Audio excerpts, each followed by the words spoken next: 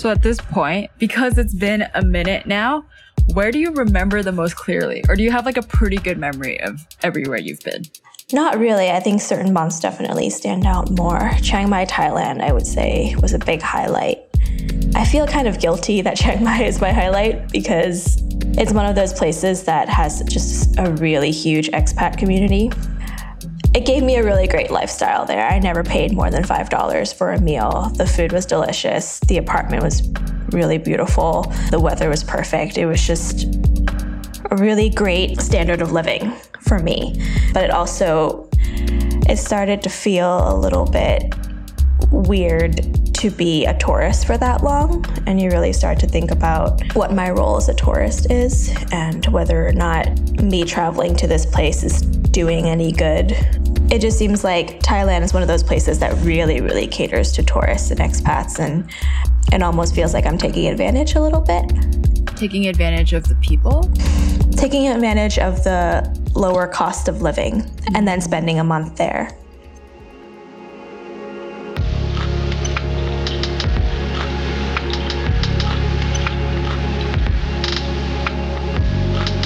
Joan Wong, a close personal friend of mine from our time together at Parsons, the New School for Design in New York, worked at the publisher Penguin Random House for 5 years as a book cover designer. Among her well-known works are the paperback covers of the Crazy Rich Asians series by Kevin Kwan, Stories of Your Life and Others by Ted Chiang, and Chimamanda Ngozi Adichie's Americana, Half of a Yellow Sun, and We Should All Be Feminists. After Kevin Kwan's book, Crazy Rich Asians, was adapted into the hit 2018 rom-com starring a majority Asian American cast, Joan's book cover designs for the series continue to be on front tables in bookstores and airports across the globe. Joan didn't give up designing for books and narratives, but she did give up New York. In October 2017, Joan left her full-time job in order to embark on a year-long trip around the world. Her itinerary included Croatia, the Czech Republic, Portugal, Japan, Thailand, Malaysia, Argentina, Peru, Colombia, and Mexico. In part 1, we talked about the start of her trip while she was in Prague. This conversation, part 2, was recorded in August 2018, towards the end of her year-long journey, but mainly discusses her time in Southeast Asia and the bigger themes of the trouble with tourism, working and traveling at the same time, and how design or illustration can be fulfilling.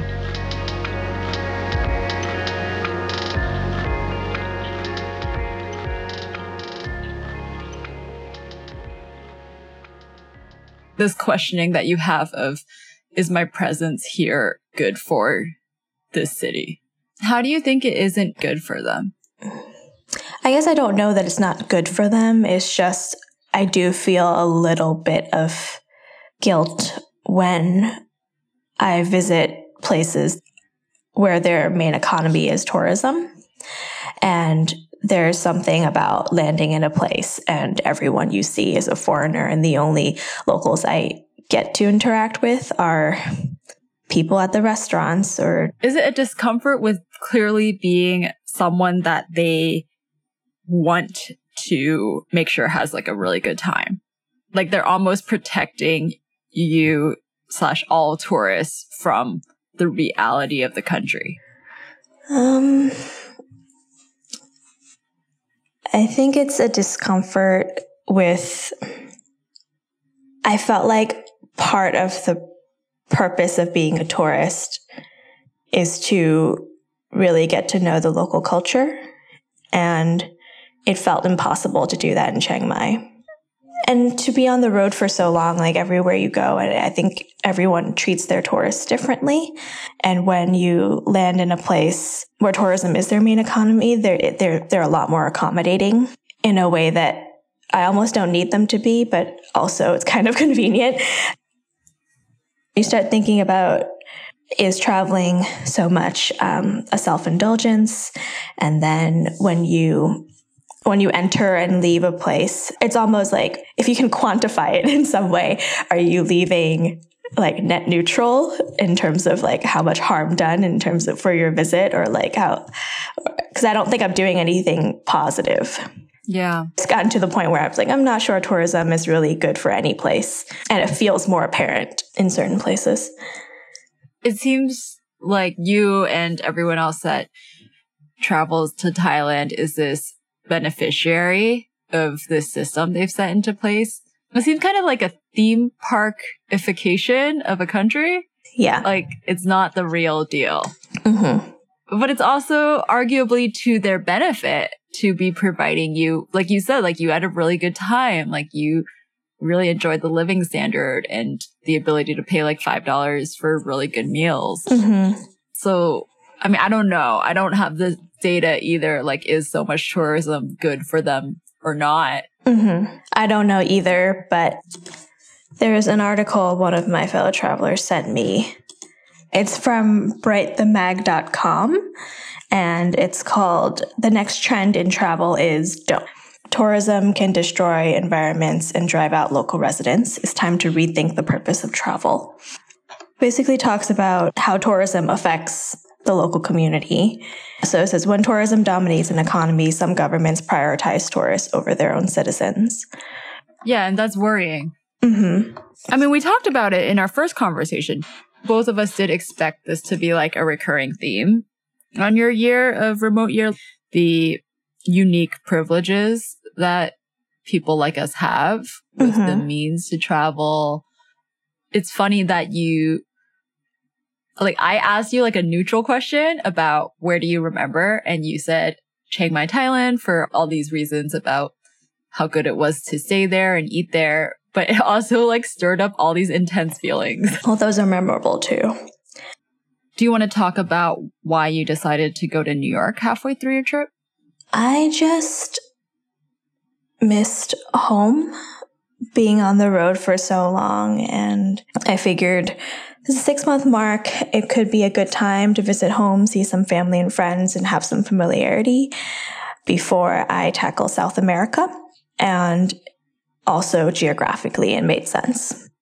What was the most challenging thing up to this point? It's probably an accumulation of things.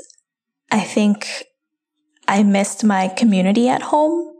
That would be, as much as I like the people that I traveled with, it was still people that I've only known for 6 months. And it does take longer than that to build a true friendship and to have someone really get you and know you.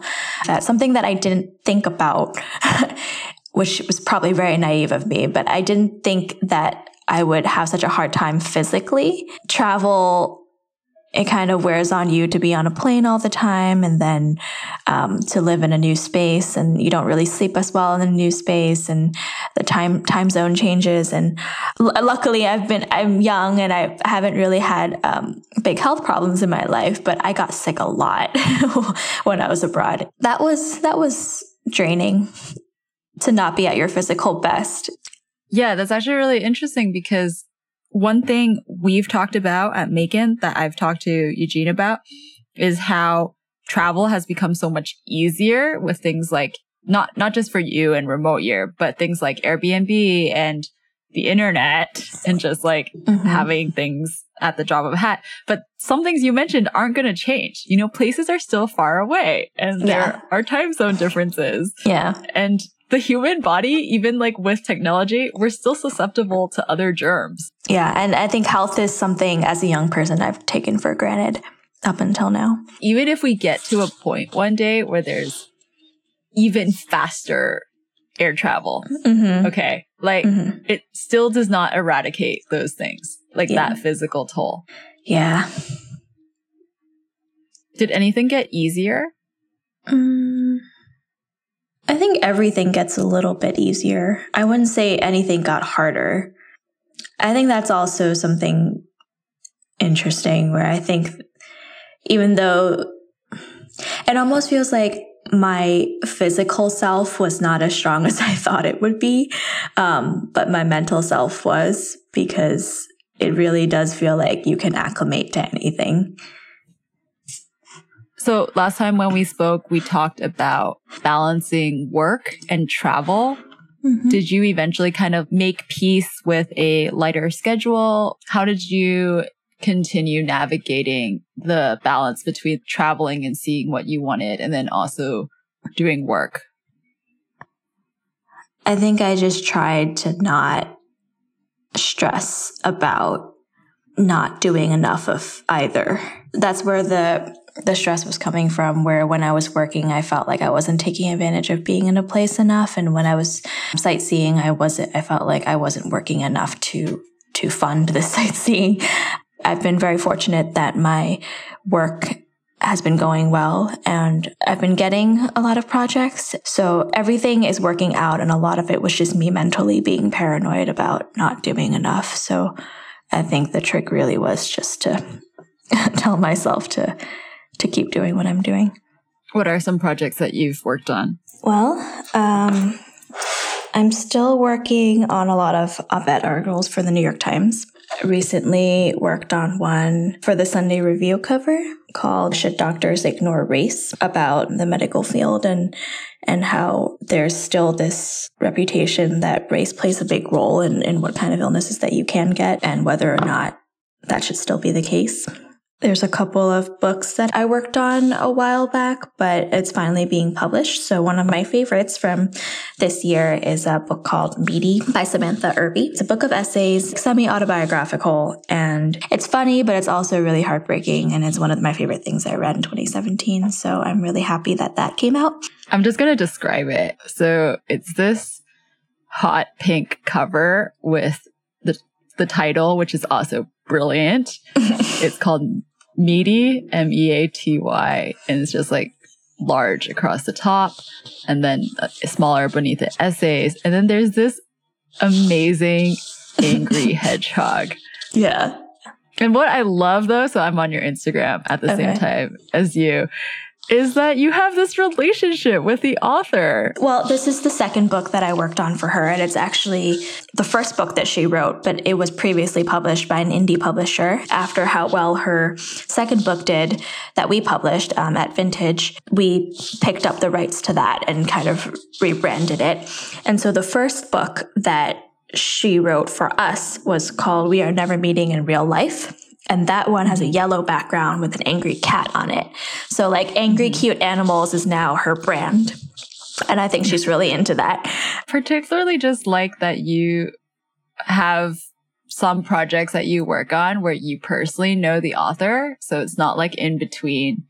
I mean, obviously there are these other people involved, but it's not just this anonymous person. Mm-hmm. And that's actually pretty rare. I think I would say most of my projects go through the editor and I don't really have any contact with the author, but I make an effort to when I really care about the content. Yeah. And I think it's just so strange. I feel like we might have talked about this before, but I think it's strange to be a book author and then have not a lot of control over your cover, not have that direct say. Yeah. Which, I mean, on one hand might be a good thing because maybe you don't know what's best for your own book. But on the other hand, just feels really weird because it's like the packaging of your work.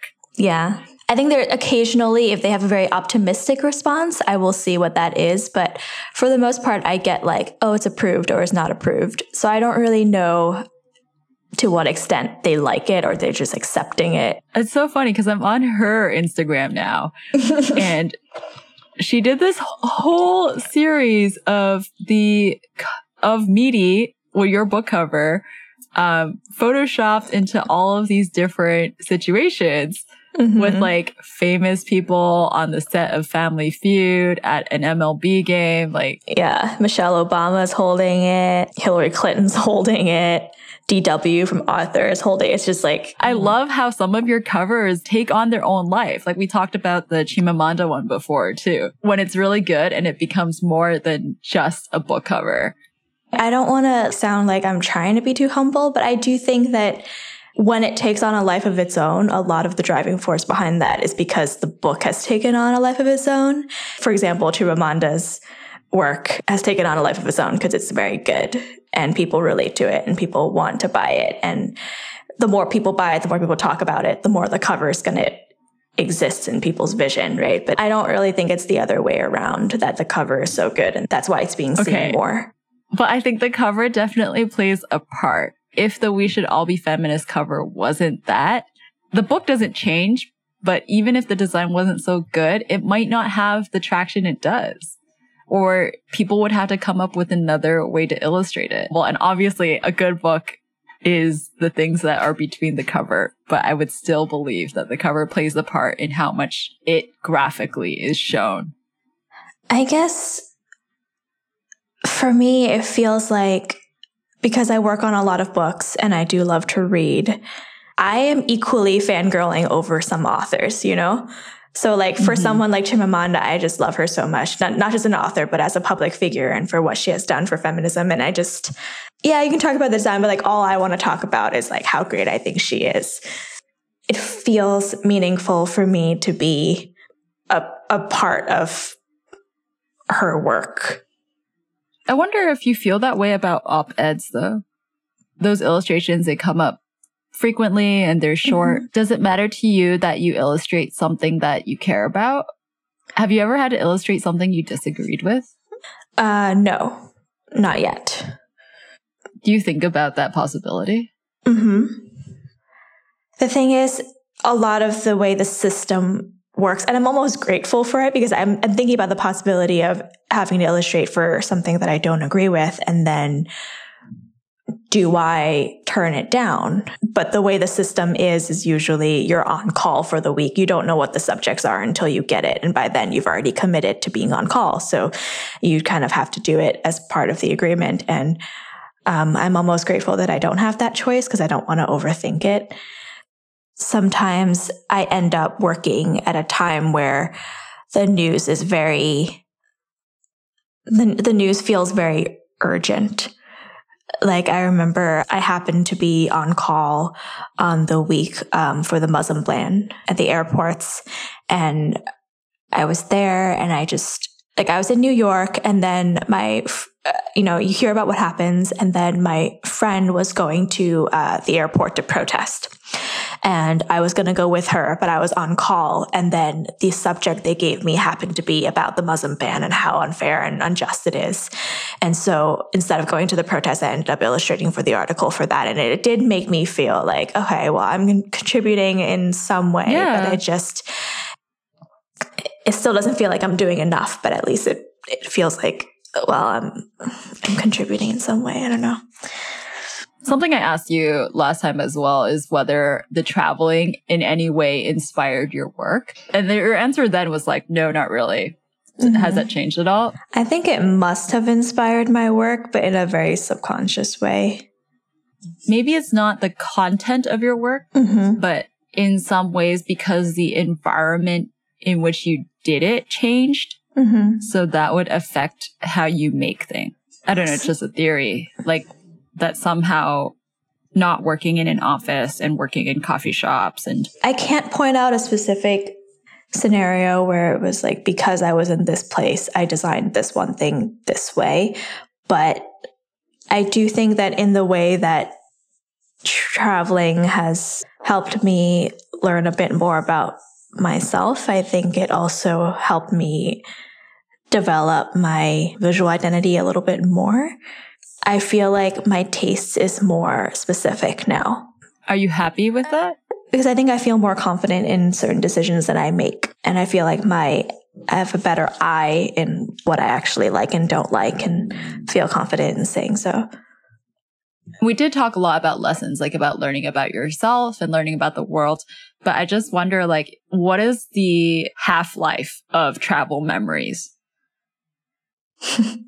And so it's so frustrating when you feel like you accumulated a lot of nice memories and then you don't remember them when someone asks you. One of my travel friends, he has what he calls a captain's log. So actually, like every month he goes in and has just bullet points of like most memorable memories from that month. And I should have done that.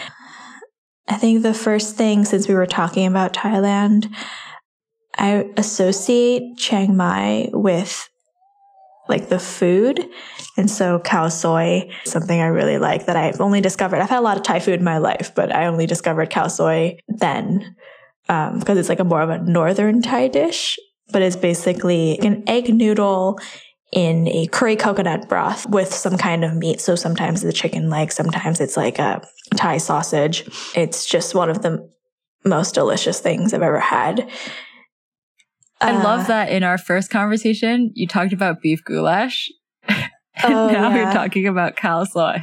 Food is an important part of the experience. You're not very view oriented. I saw a lot of beautiful views, but it's not the thing that I remember the most. But maybe it's because it's like more visceral. Like food, like when you put it in your mouth. Like of all the things we've talked about traveling, and food is one of the most non-controversial ones, aspects of it. So it's just, it always feels wholesome and good. And I think maybe sometimes the way you and I go about travel is more about this overall experience or this duration in our life. I mean, I feel like every destination has their big attractions and things that you must do, and you know, the top tourist thing to do. And you do them because you feel like you should. And those are hardly ever the most memorable things about the place. And the most memorable thing for me probably is usually the food, or if some kind of happy accident happens, or the people.